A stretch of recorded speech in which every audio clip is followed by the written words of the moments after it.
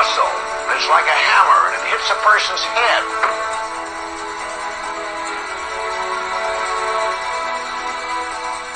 It was Sullivan who said, the bigger they come, the harder they fall.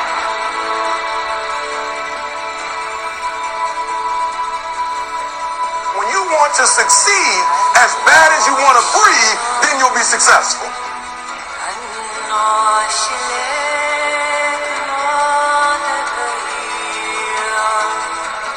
And when you get to the point where all you want to do is be successful as bad as you want to breathe, then you'll be successful. You say you want to be successful, but you don't want it bad. You just kind of want it. Hello and welcome to edition 12 of the SM Podcast. It's been going quite good.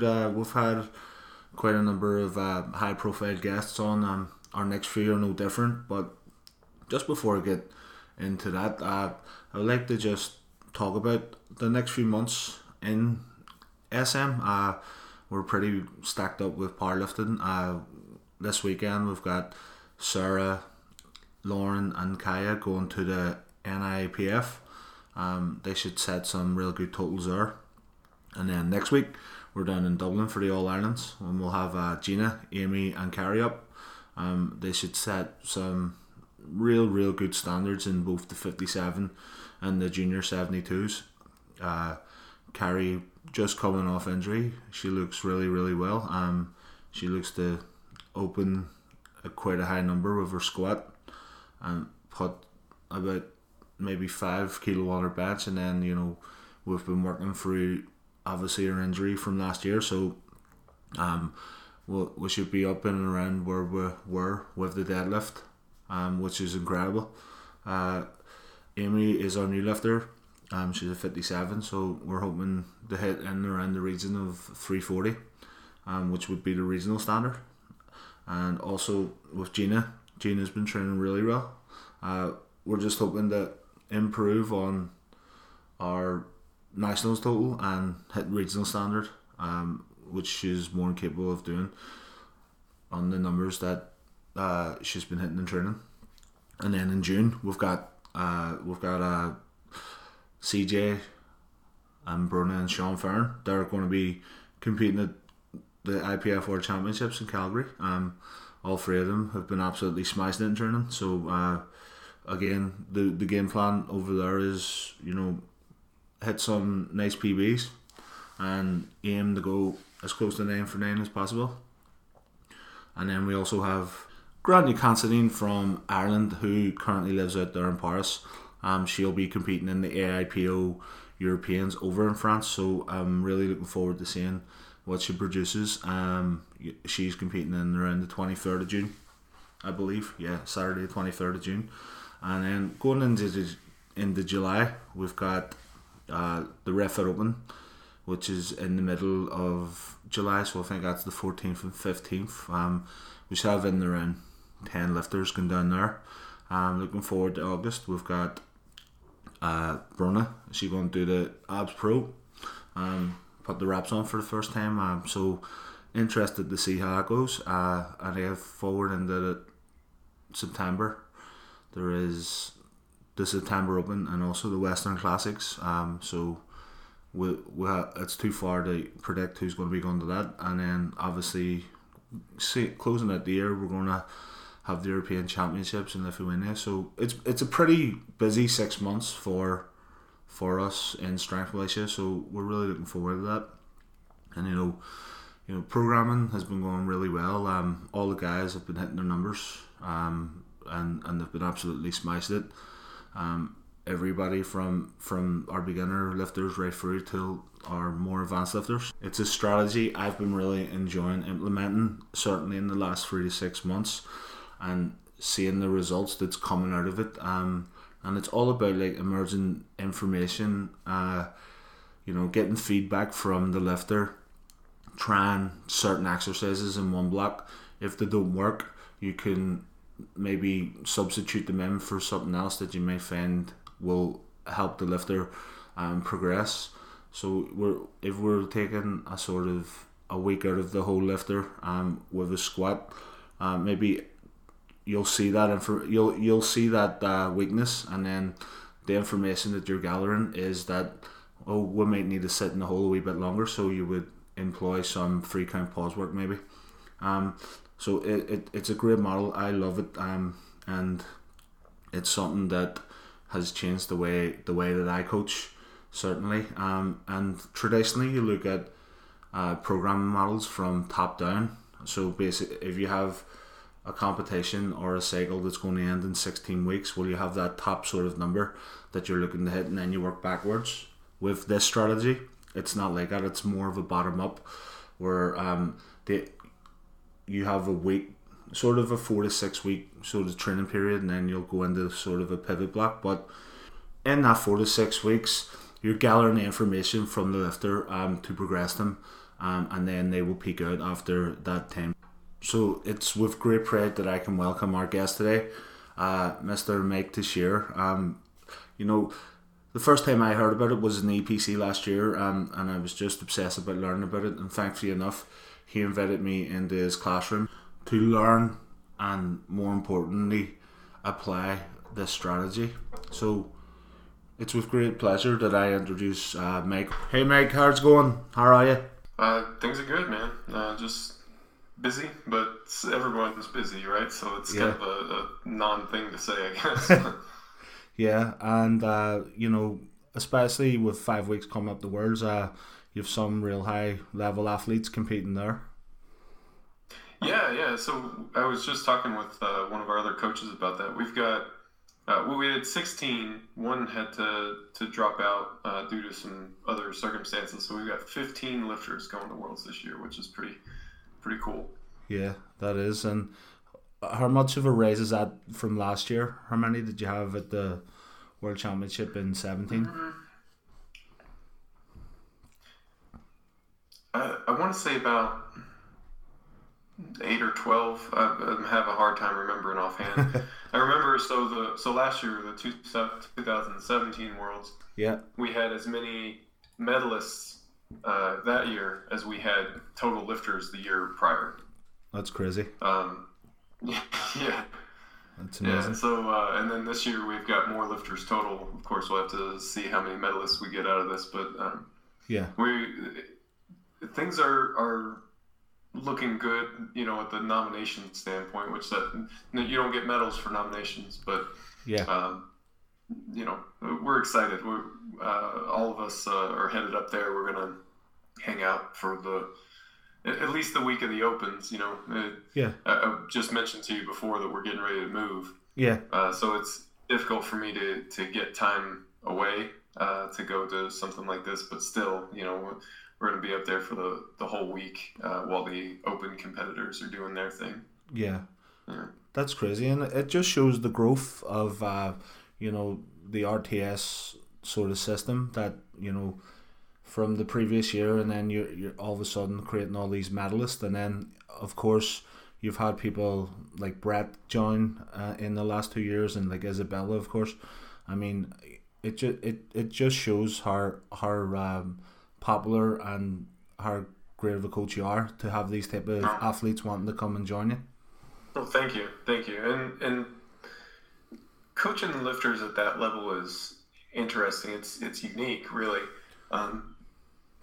It's a pretty tight-knit group, like of lifters at that level. They know each other and they talk to each other, and so it's like any other community. Word of mouth matters a lot. Yeah.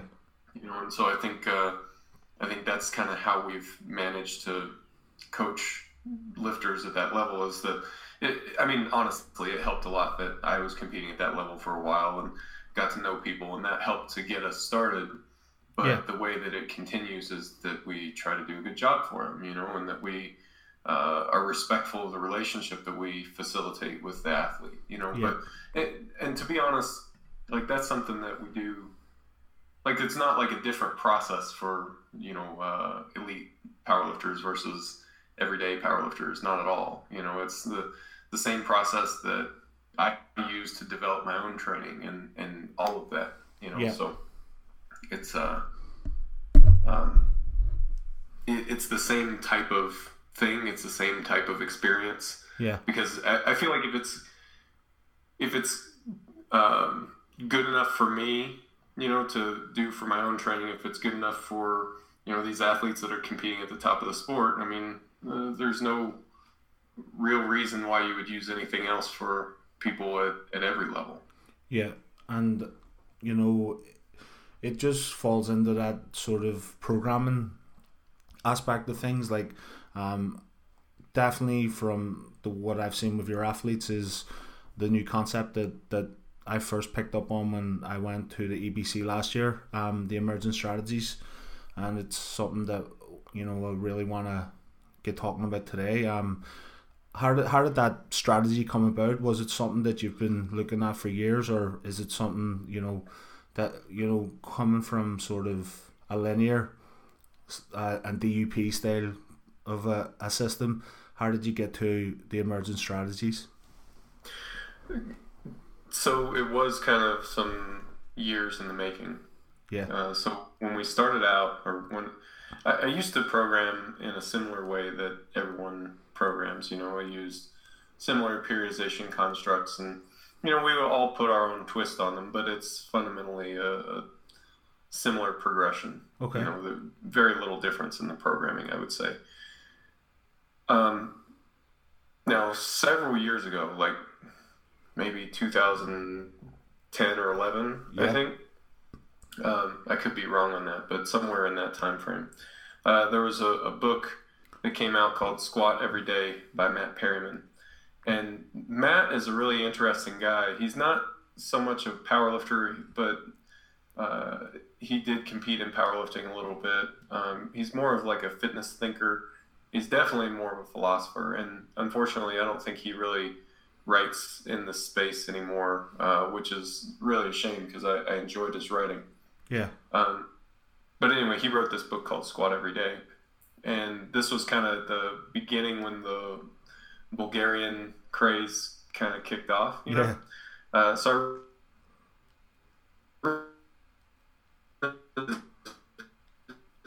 book for how he thinks about training and more how he thinks about periodization as a concept, and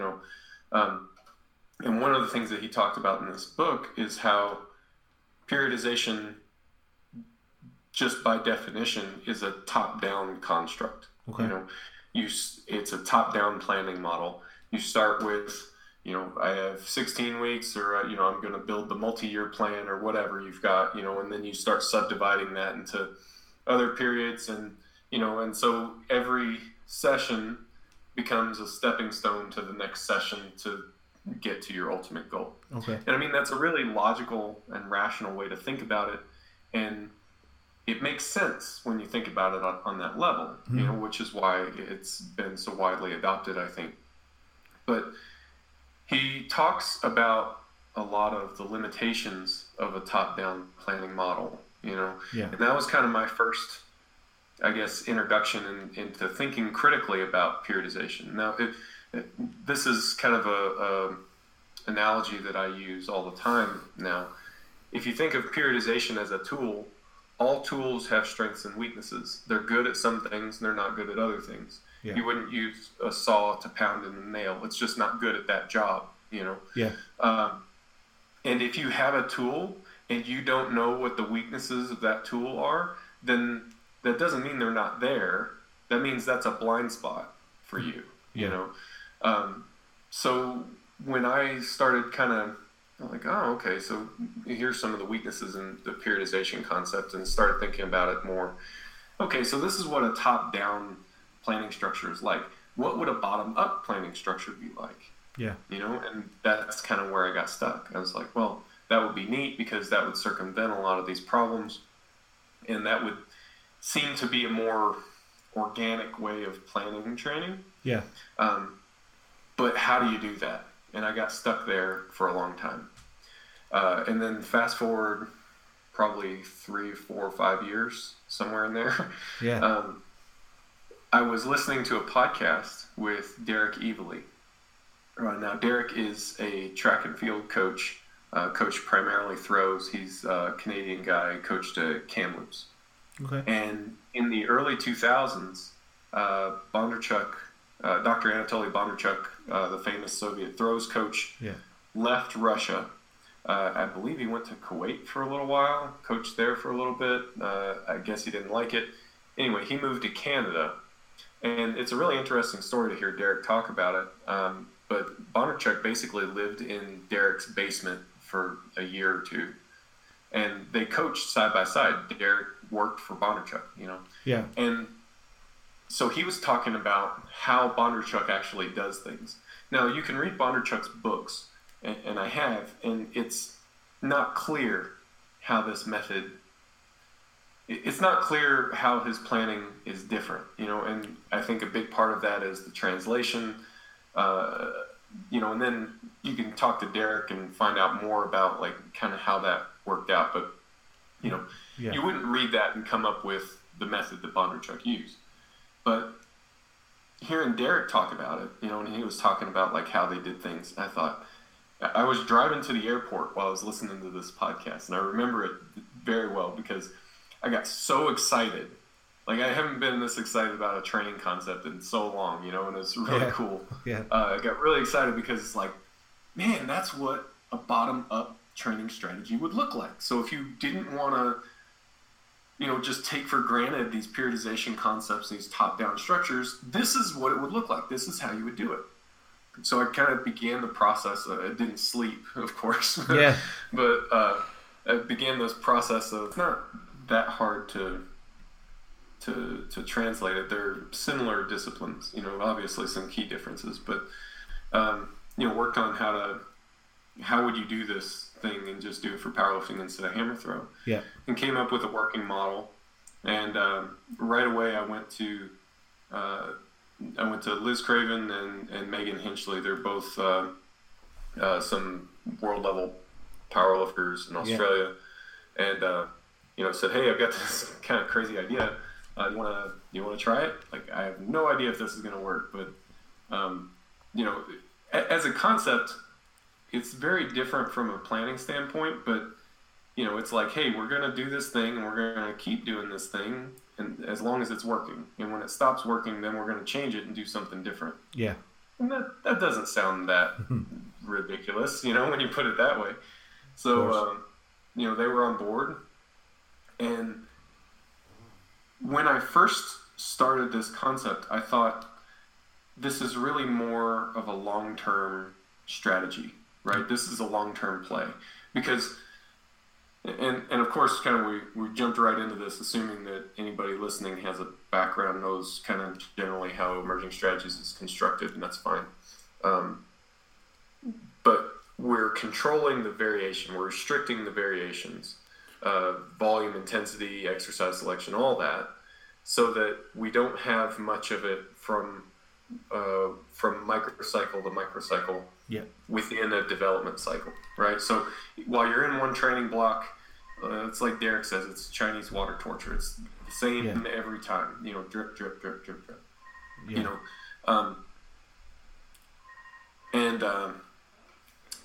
Shoot, where was I going? Sorry. Okay. So you get this kind of repeated stimulus. And my thought was the variations that you would normally get would help improve the magnitude of your response. Of course. You know? So by restricting that, I thought we won't get quite as big of a response in one development cycle. But over the long term, you should get more successful development cycles. Yeah. So you get a slightly blunted response in one development cycle, but you win more often, and so at the end of the year, it's a better net gain. That's what I thought would happen.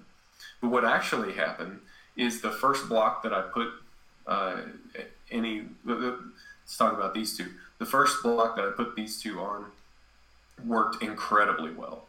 You know, like in Liz's case, she starts handling world record weights for like 8 RPE sets, you know, and I was calling Derek and I was like, is this okay? Like, should we pull the plug on this development cycle? Because that first development cycle, you don't really know how long it's going to last. Yeah. You're waiting for that peak condition, and you've got a lifter who's handling more than anybody else on the planet, and getting stronger, and you start going, shit, I hope they don't get hurt. Yeah, exactly. Yeah. Because the last thing you want to do is hurt one of your athletes, right? Yeah. Well, we kind of kept things going, and it was fine. You know, no catastrophes happened, nothing bad happened. She had a normal peak. But that has become more the rule than the exception, especially the first block that we put somebody on. Yeah. They have this bigger response than we would have otherwise expected. And I still can't fully account for why that is.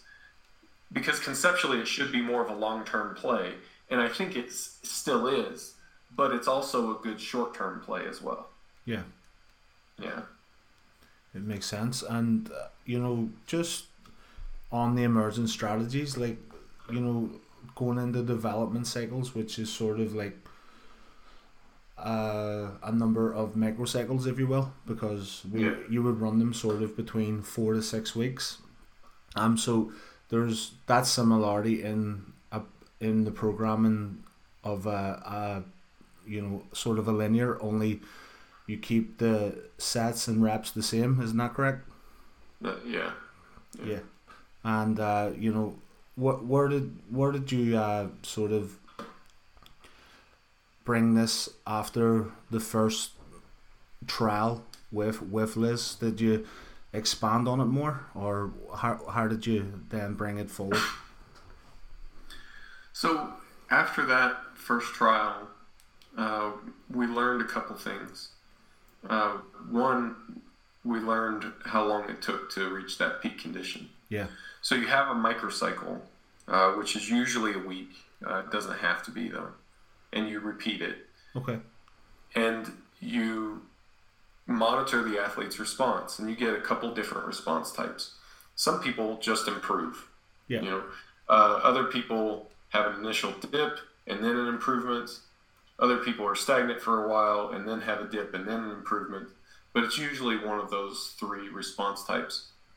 And that's somewhat variable from person to person and block to block. It's, okay.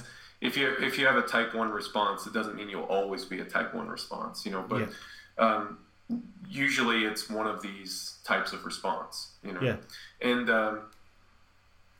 so what you're looking for is, after that improvement happens, at some point you're repeating the same thing. And of course the weights get a bit heavier because you're adjusting the weights as your RPEs, you're adjusting the weights to keep your RPEs on track. Yeah. So as you're getting stronger, you're handling a little bit heavier and heavier weights. So the lifter's improving for a while, but eventually that's going to stop. Yeah. Now you measure how long it takes from the start of the development cycle to that peak performance. And the number of exposures is relatively stable. So in Liz's case, it was about 10 exposures. Okay. Now she was doing 2 microcycles per week, so that was about 5 weeks. If we were doing 1 microcycle per week, it would have been closer to 10 weeks. Now it's not exact, right? There's a little bit of fudge room. The human body is just not an exact machine, at least not in a way that we can account for it. So, so you measure this time to your peak condition. And that tells you a lot, because that'll tell you how long the training blocks need to be. So in her case, it was about 10 exposures. And it ranges from about 3 to 10 is getting pretty high. Okay. 10 is a lot of exposures. And I mentioned that she's doing 2 microcycles per week, so it only takes 5 weeks. And that's pretty manageable, Yeah. Now, if you were doing 1 microcycle per week and it took 10, so it would take roughly 10 weeks, that's difficult to manage from just trying to get your peaking correct and stuff like that. It becomes a bit unwieldy. So you can change things about how frequently these microcycles happen. Yeah. So you can manage the time to peak as well. Yeah. I would say the average for powerlifters that I've seen is around 5 or 6 exposures and that's 1 microcycle per week as well. So usually 5 or 6 weeks. Yeah. You know, and then you can manipulate that as well. Yeah. You know, and then Liz can handle stress, more than most other people that you've seen as well. Yeah. So what will work for her might not work for the average powerlifter, right? As well. Well, that's the other thing too, though, is that you can adjust the training stress. So because she was doing 2 microcycles a week, that doesn't mean that it was like 2 weeks in one. Yeah. Like each microcycle gets toned down so that the overall volume per week is the same, because there's exposures, but then there's your recovery processes as well. Okay. So your recovery processes take time, but peaking seems to be linked to exposures, so they're slightly decoupled. Now they can be linked, but they don't have to be, right? Yeah. So if you're going to do say 2 microcycles in a week, you may turn the volume per microcycle down, so that you're getting the correct amount of recovery. Whereas if you were stretching it out, let's say you were doing 1 microcycle every 2 weeks, okay, so you're probably having more sessions, and you can crank the volume up. So that's kind of the other thing that we've done. Say you've got somebody with a really short time to peak, like 3 weeks or something. Yeah. That's difficult in a little bit of a different way. It's like it's over so quickly. Yeah. And you, just as a coach, you get this sense that, like, man, if we could stretch that out a little bit longer, you could squeeze more of the juice out of the stimulus, So we've kind of gone that way, not all the time, not at all the time, but especially in cases where you've got somebody with a really short time to peak. Yeah. You can, say they're training 4 days a week. The way that would look is like an A week and a B week, and so it would be A, B, A, B. So it's really 8 sessions in a microcycle, 8 sessions before it repeats. So you would go, if it's 3 exposures, it would take you 6 weeks to get 3 exposures rather than 3 weeks. Okay. Yeah. That makes a lot of sense. And, just on the sort of how you build the template, like just with the emergent strategies, what I've seen is that, you have to get a lot of information from the athlete. So maybe one cycle they'll run squats 3 times a week, and then you'll gather that information, and then the next cycle they'll run 4. It seems like it's from a coaching standpoint, you need to gather the information. It's not just a case of like a linear block, just running it for the 16 weeks. Right. Well, I mean, and that's a problem that all coaches in all situations face. Yeah. It's just that I think a lot of us don't acknowledge it head on. I think a lot of us don't acknowledge it, to be honest. You know, if we know that athlete response varies, and if you don't have a way to figure out what the athlete responds best to, then you're just ignoring that problem. You're saying, I'm going to take this approach, and whether that's the best for you or not doesn't matter. I'm just going to take this approach. Yeah. It's just that, and I think a lot of coaches are more intuitive about it, which is fine as well. Strengths and weaknesses to that tool as well. I like to have a systematic process, and I think that there's definitely some benefits to having that. Yeah. So that's what I favor. Yeah, and with your website has a resource that people can track their sort of progress on as well. And it's a free resource as well. Yeah, so there's a training log on the website, and that's free for anybody to use. You just go to reactivetrainingsystems.com and you log in, click on apps, and you're basically there. You can log your training on on the website. And then at the end of each development cycle, you would go in to the reporting section and run a block review on that development cycle. Yeah. So then the idea is that you collect these block reviews, and then you're training for a major competition or something like that.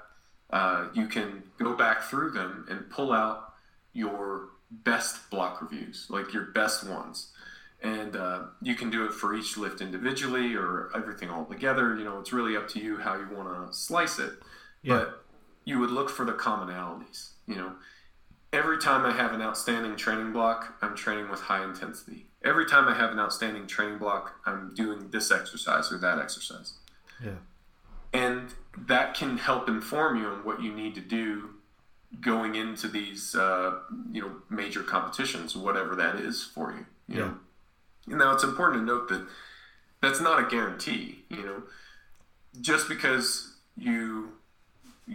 every time you've had a successful block, you were doing high intensity, doesn't mean that high intensity necessarily caused that response, right? Yeah. In the scientific sense of, like, if we're going to be really rigid with what we mean by cause, then, we can't make that link because this is just correlative data.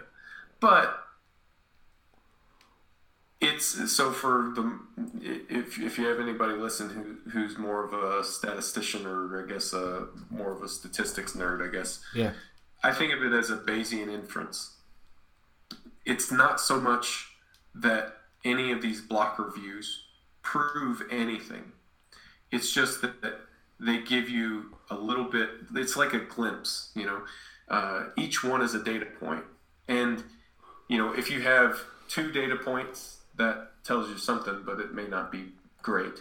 Yeah. But if you have a whole bunch of data points and it all kind of points in the same direction, then that's something you can be more sure of. Yeah. You never prove it. It's never certain, but you get a little bit more certain with more information. Yeah. And it goes into another sort of thing that I liked about it was, you can judge how you're feeling on the day for your track app on there as well. So that definitely helps getting into these type of sessions with a high stress sort of session. Right. Yeah. So recovery tracking through Track. Now I focus these days on the subjective questions. That gives me the picture that I need, as a coach. And what I'm looking for is to see how the athlete's responding to a given level of stress. So there's these short-term fatigue graphs, and I've been posting more of those on my Instagram lately, which kind of shows what's normal for you given the level of training that you're doing and where you're at now. So there's like this line that goes through the middle that is your trend line, and that's normal.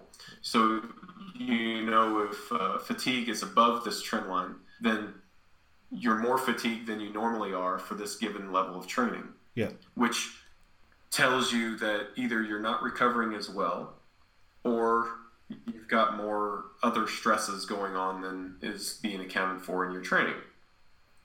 So that would be cause to say, hey, let me look at my life a little bit. I've got some outside stress, or maybe I'll start going to bed a bit earlier or something like that. Yeah. And then on the other side, if your fatigue is less than what it is for a given level of training, then that tells you something about what you need to do as well. Yeah. Long-term fatigue graphing, which is really useful to see kind of your overall level of recovery, I think. It's useful to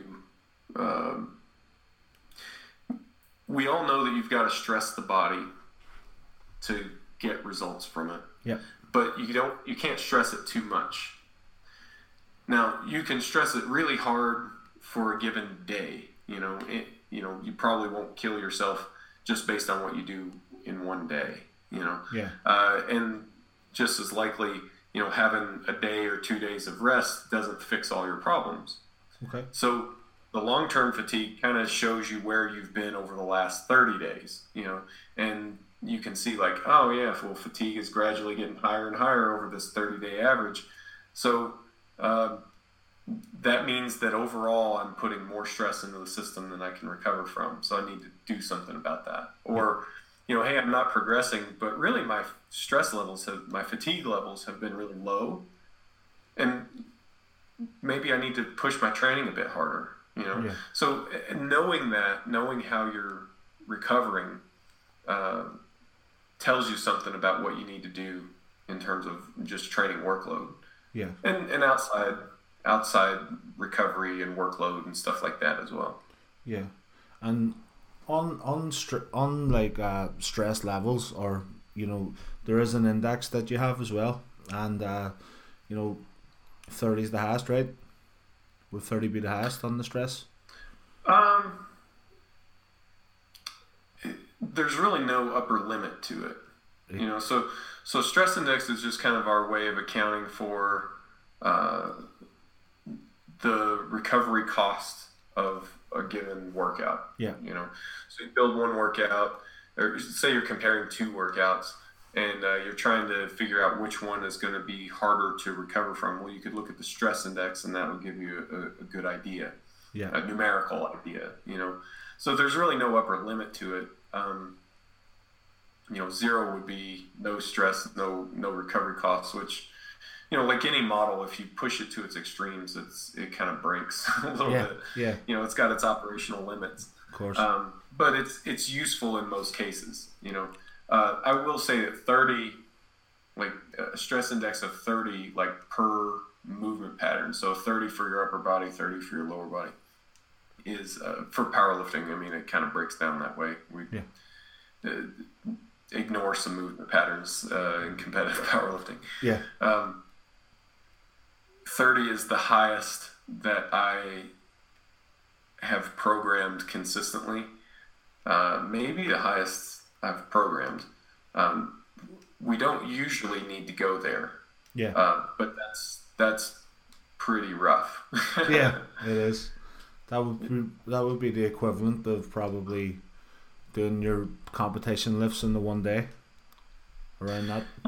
Yeah, so it's so the strategy that had a stress index of 30 had the 3 competition lifts on Monday, along with 2 assistance slots, one for the bench and one for the lower body.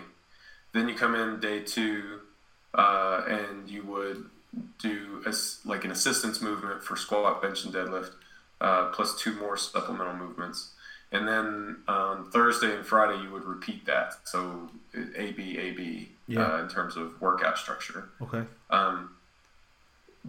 But so that's kind of the template. Now we've used that template with a more reasonable stress level, and that's been very successful as well. Like a 24 or something like that. Yeah. The thing that made the 30 stress index so difficult was that the amount of sets that you would do was pretty comparable to a normal workout. So it was a really long, difficult workout, and you did a lot of them. Yeah. It's the stress is something that a lot of sort of athletes, especially in Ireland, don't take into consideration, because they'll still be doing stuff outside of powerlifting, and they don't realize that that's accumulating the stress as well. So if you were to give sort of a model like a 30 stress, then their stress could be even higher than that, in the 40s and 50s some days, especially if they do like another sport as well.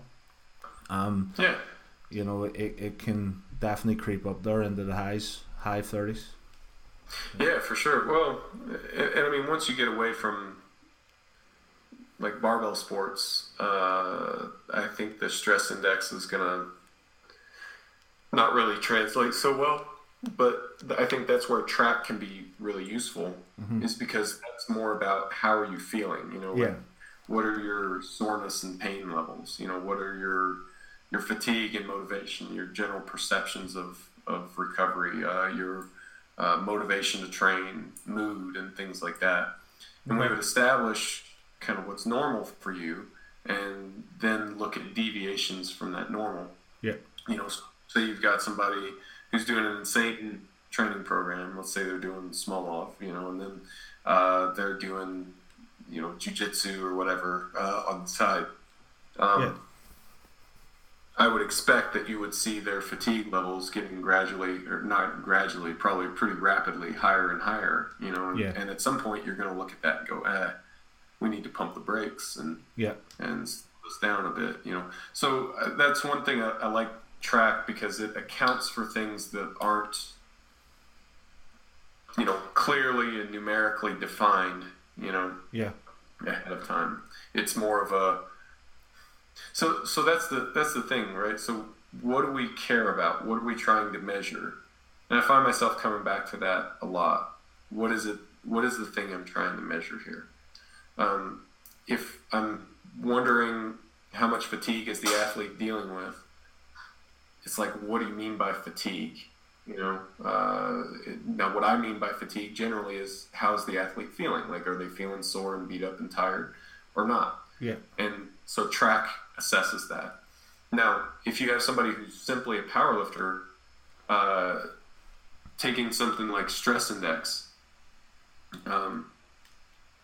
we can probably predict, or we can actually predict how they're going to be feeling for a given, you know, you give them a workout, and I can predict, given enough data, I can predict how they're going to feel at the end of this workout. Yeah. You know, but when you start adding in other things outside of that that are much more difficult to account for, you know, jiu-jitsu is a good example. Yeah. You know, well, how are they going to feel after this? Well, I don't really know. So rather than trying to predict it, let's just measure it directly, and that would be track. And then we can still have the information that we need to make the right decision. Okay. That's and you know, just on that as well, would you find that, like, some of the athletes that you work with, like, over or undershoot the RPEs when they're adopting this approach? I don't really find that it affects their RPE rating that much. If they tend to undershoot, then they continue to have that tendency. If they tend to overshoot, then same there. I do think that it's not super critical that you're perfect with your RPE rating. I mean, the more accurate you can be, the better. And the more accurate you can be, the easier things like performance tracking become, and you get better resolution there. Yeah. But, you know, if the program calls for an 8 RPE and you're doing an 8.5, I mean, how big of a difference is that going to make? Probably not huge. Yeah. You're going to be getting slightly more stress per set. You know, you know, if the program, if you called it an 8, but it's really an 8.5, then okay. So yeah, the accounting is off a little bit, but if we expected it to be an exact science, then that's where we messed up to begin with. Yeah, you know, exactly. And you know, on exercise selection, you know, there's certain parts of the squat that break down, especially sort of to hit the sticking point or even squishing at the bottom. How effective do you feel that, you know, in a development cycle, that getting those sort of assistant squats are when you're coaching this type of model? I think it's definitely useful. I don't think it's required, but I do think it's certainly useful. Yeah. That's not a perfect approach either, and I mean that's the approach that I've taken for, you know, the bulk of my career. But one thing that I'm learning through this, you know, as I get deeper into the whole emerging strategies thing, you can take a strategy like that, like say attacking the weak range of motion in your squat, and even if you're changing the exercises, it's almost as if the athlete will accommodate the strategy, and they'll stop responding so well to the strategy as a whole. And I don't know if you noticed over the last several months, I guess, there have been a lot of lifters doing more slow tempo eccentric training. Yeah. And not all of them, but a lot of them were power lifters, and where a lot of this came from was a lot of them were starting to have blunted responses to that attacking the weak range of motion strategy, So what we started to do was try to implement a strategy that's not that, how can we get them stronger without going to the same strategy, Yeah. Well, slow tempo eccentric was one thing that came up that, well, that's plausible, there's other people who've had good results with it in the past, and, there's plenty of reasons to think that it could work. So we built a strategy around it and implemented it. And some athletes had a really great response to it. Other athletes, it was kind of more so-so. I don't think anyone did badly with it. Yeah. The interesting thing to me, though, has been taking them back to normal, so-called normal. I guess it's just more typical training strategies. Yeah. After that, because now they haven't been banging away at the same movement type, the same strategy for cycle after cycle. And so when you take them back to it, they're a bit more sensitive to that strategy when it gets reintroduced. Yeah. And then, with athletes as well, sometimes they're stuck in their ways, like in terms of like always being on a linear cycle or that type of approach. So trying to introduce them to this new style can be quite challenging at the start, but as they go through it, they see the progression, so they're always happy in the end. Yeah.